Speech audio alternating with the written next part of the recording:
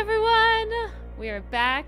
It's been a long time, man, and I want to welcome someone who's joining me. It's someone that you have not actually heard before on this show. You already know who I am. This is Stephanie Postles, but I have a new co-host that's going to be joining me. Albert, introduce yourself. Tell people why you're here.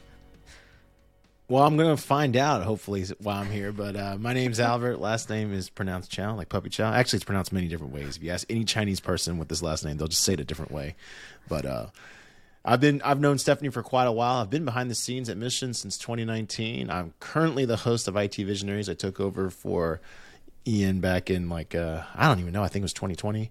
But yeah, we've been long running the ops and the company, Mission Studios, and I've definitely preferred a behind the scenes seat, but I keep getting pulled to the front of the seat, front of camera. Yes, you should.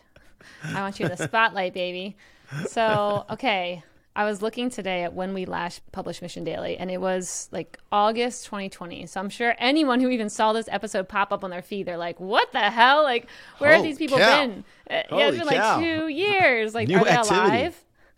Yeah, and that's a good question. Like, are we alive? Am I alive? Like, what has been happening these past couple years? And that's what I want this first episode back to kind of cover of, like, where have we been? What the hell have we been doing? Why have we not been publishing?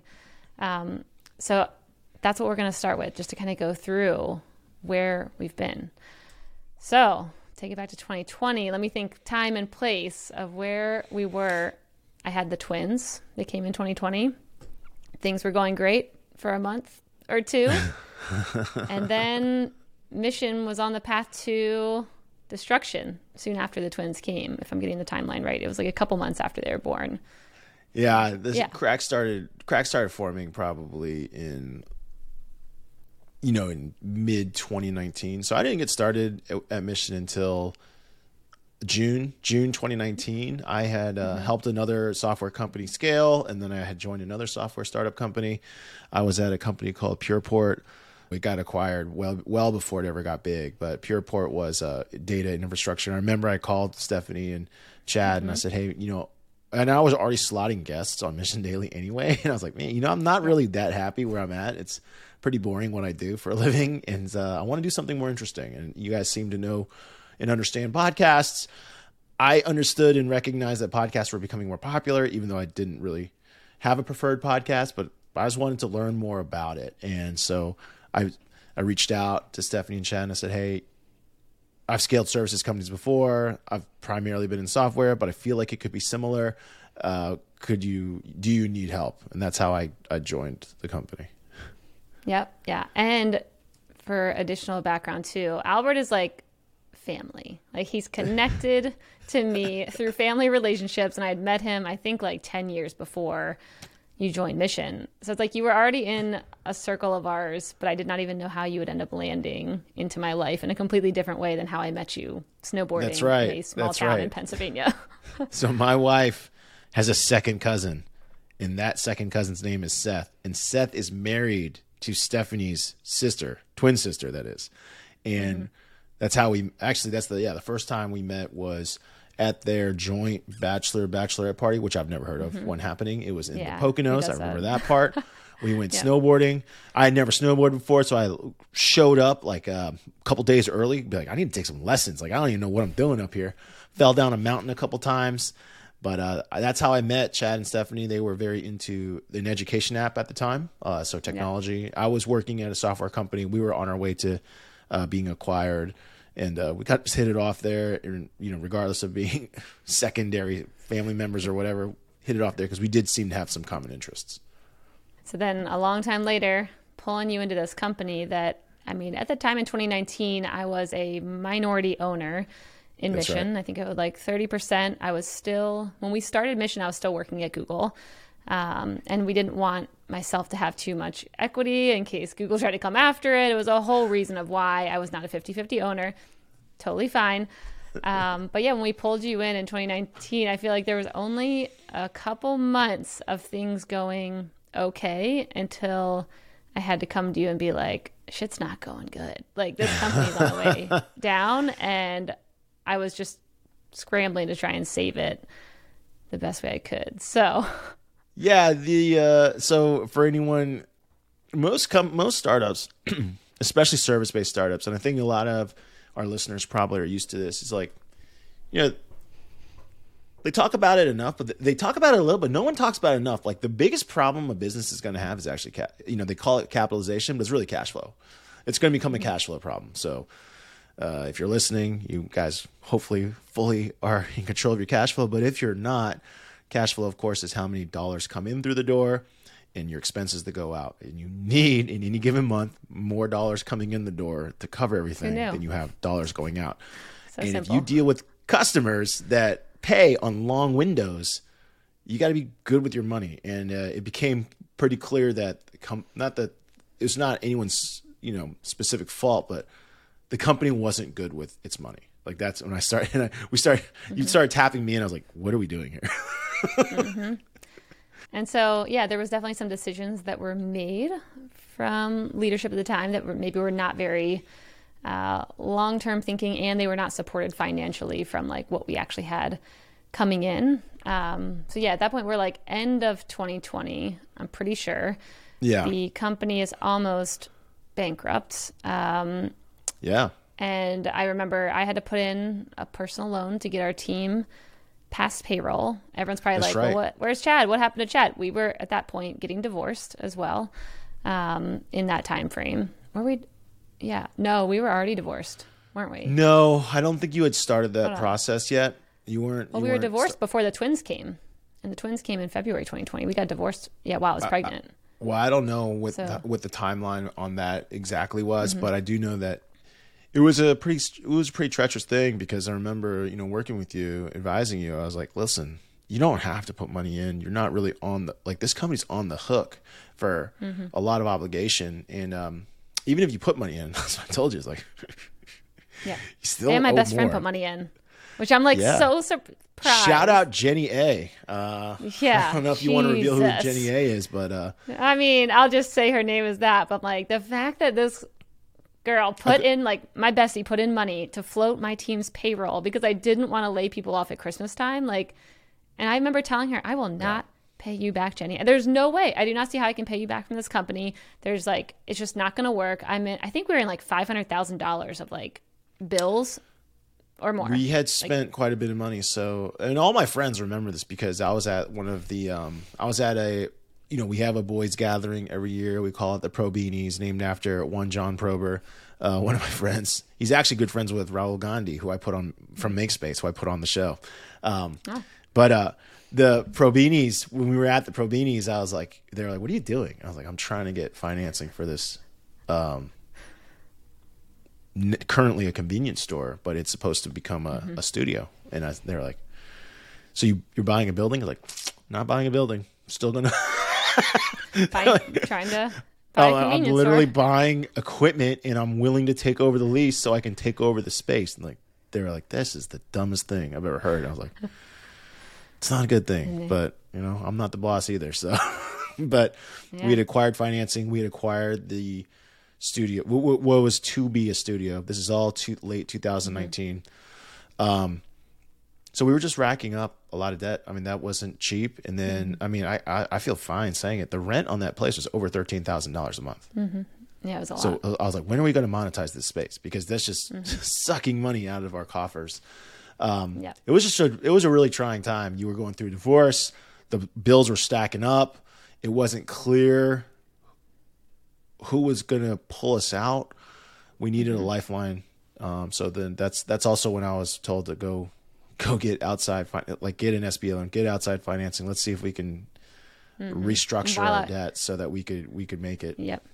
Yeah, you were getting us a loan while I was going and begging to get out of debt. I definitely pulled the pregnancy card. I just had twins. Like, I don't know. This debt was not ours. This was racked up by an old leadership that was not even we should not even have. But this it was kind the of debt. business's debt. It was the business's debt, but I did beg us out of some of it. Yeah. The Warriors box tickets, I begged us. Well, out of that. that's what I told you. It. I was like, you're almost better off saying no. I don't want any part of this company and spinning up a new one. Yeah. And I remember, because it actually happened. Sagan FM. If anyone wants to get their plug Sagan FM. If you want to get your podcast done and worked on in a white label way, you could have the team from Mission. Go to Sagan.fm. A little plug for us. But that was the plan. It was like, okay, let's spin something else up. Kill this company. Scrap it. Do not be liable for it. Let it go bankrupt. Start your own company. And that's what we did in 2020, right? That's when we started. And then you were saying the biggest challenge I see, though, and I was like, yeah, what's the challenge? And you said, I'm already approved supplier to these customers.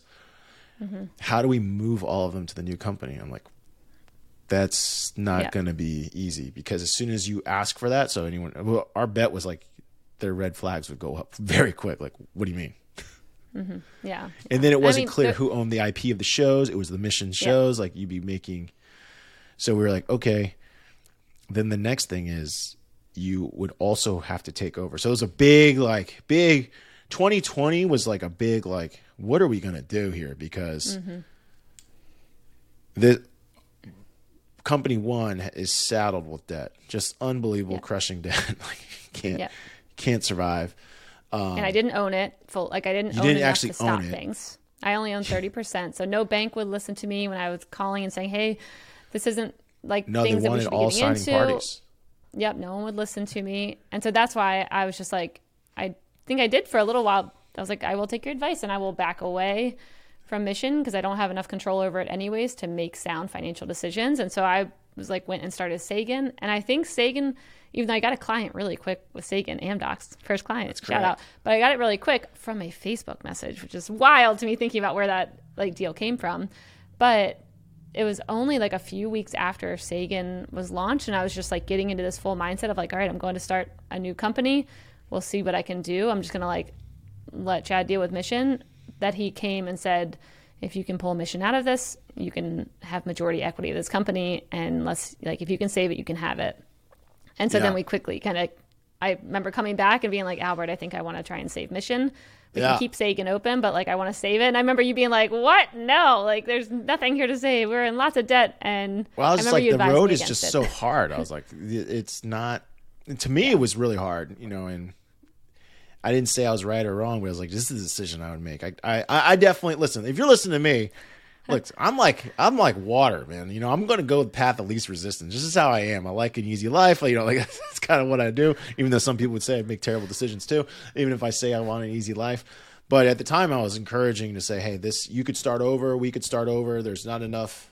I was like, there's not enough IP in any of these products to be like, I have to have it kind of deal. I was like, we could start over. And then I remember because I was like, so to give everyone a scope of timing. So this is all going down right early 2020. Stephanie is pregnant with twins. She has her babies late February, right? Late February, early March. February 2020.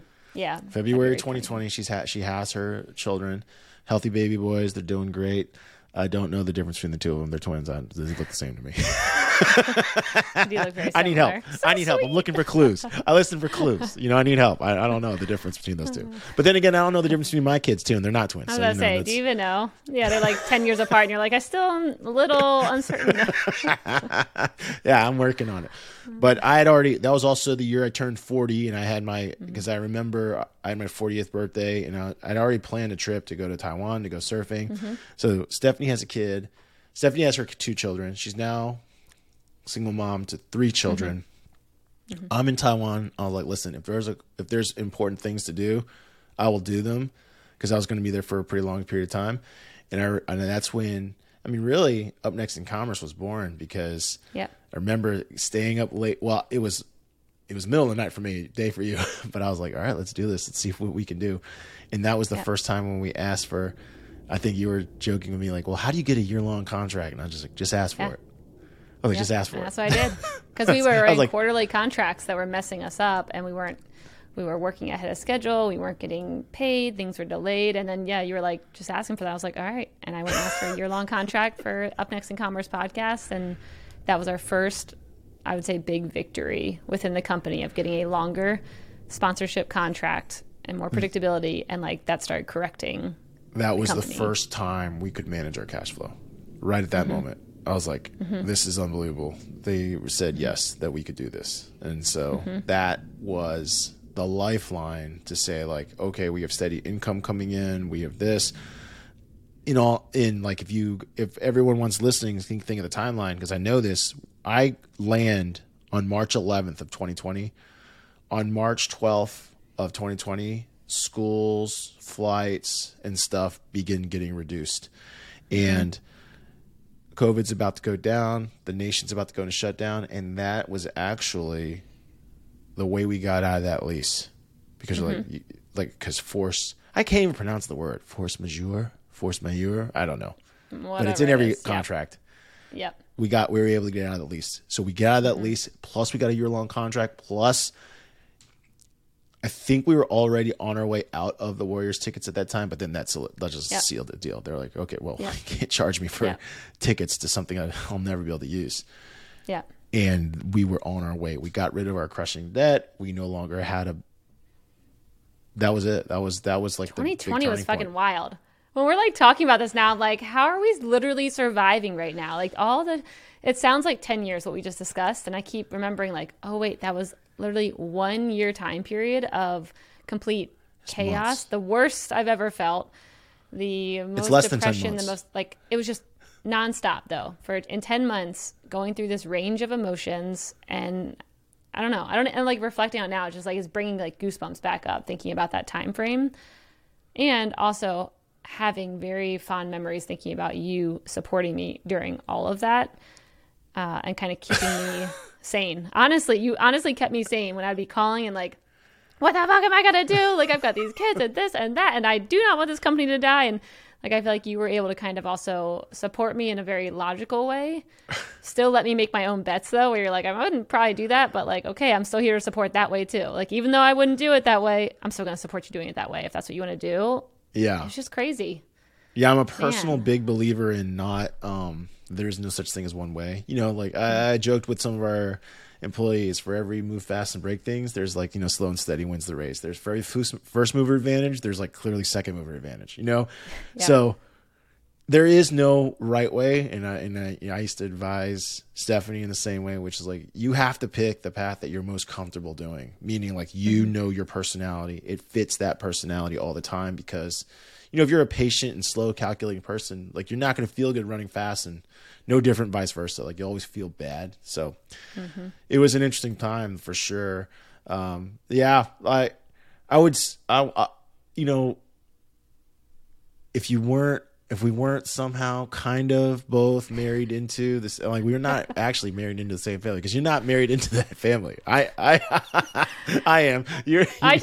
I'm not. I'm like, we're basically family. Like I'm always going to say that no matter what. I'm like, I imagine us with like an old timey picture where like you're holding a pitchfork and I'm like next to you, like, hello, that's my picture of our not family. Actually but in a way, I'm going with that. Don't ruin my story. Yeah, I don't need to let facts get in the way of a good story. Okay? Yeah. Well, I was thinking like if she was just anybody, I would have easily just walked away. Like, this is just so hard. I was like, this is just ridiculous. Yeah, I actually do always think that. I'm like, I don't think Albert would have actually supported many other people. So I am grateful that you stuck with me.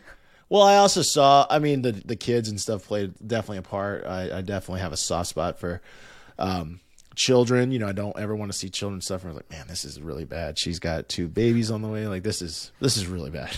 And so... no, I don't regret any of it. Looking back on it, it is pretty crazy to think about, like you said, where, bringing a company from really like, I think it was at a point where I think most people would say it's not worth saving. Mm-hmm. Yep. Yeah. That's where we were. Yeah. 2020, wild year. I will say though, when I look back on, before we get into 2021 and keep progressing forward, I will say I look back at that time.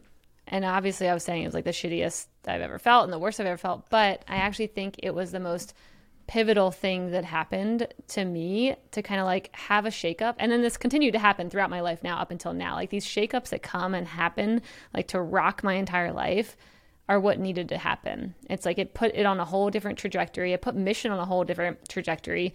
It built a whole new team around Mission eventually.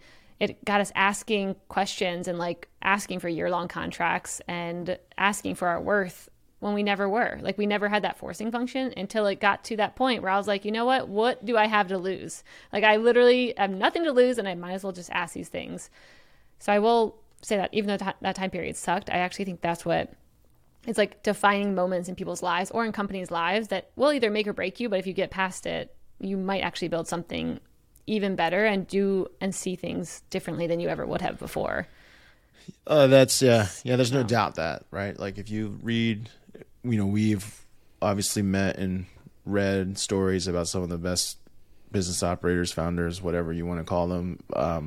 It's just impossible to get to where you are without overcoming, I would call it significant adversity. Like, you know what I mean? Like all great leaders go through like really bad times, I think, because that's where you learn the most about yourself. What can you do? What can you stomach? What can you handle? How would you approach problems? Because it's easy to hypothesize. A lot of people say, oh, I think I would do this, but until you're there, you don't know.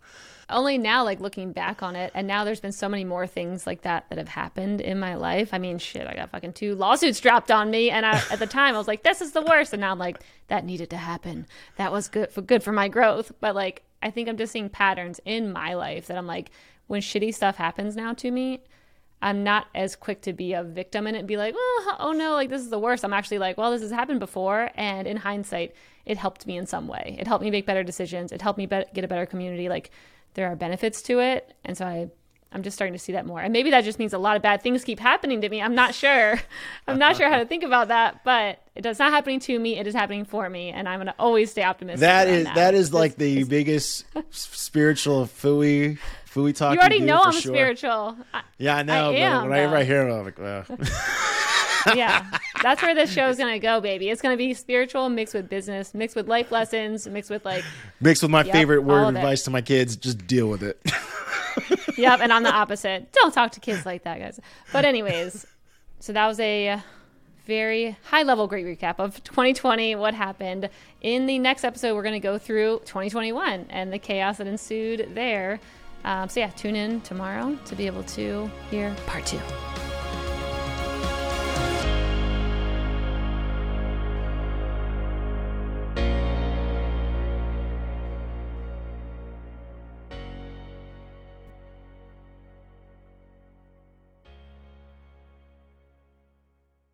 Hey listeners, thanks for tuning into this episode. I hope you enjoyed it as much as I did. If you haven't already, please subscribe, rate, and review this podcast. It helps spread the word, and I would greatly appreciate it.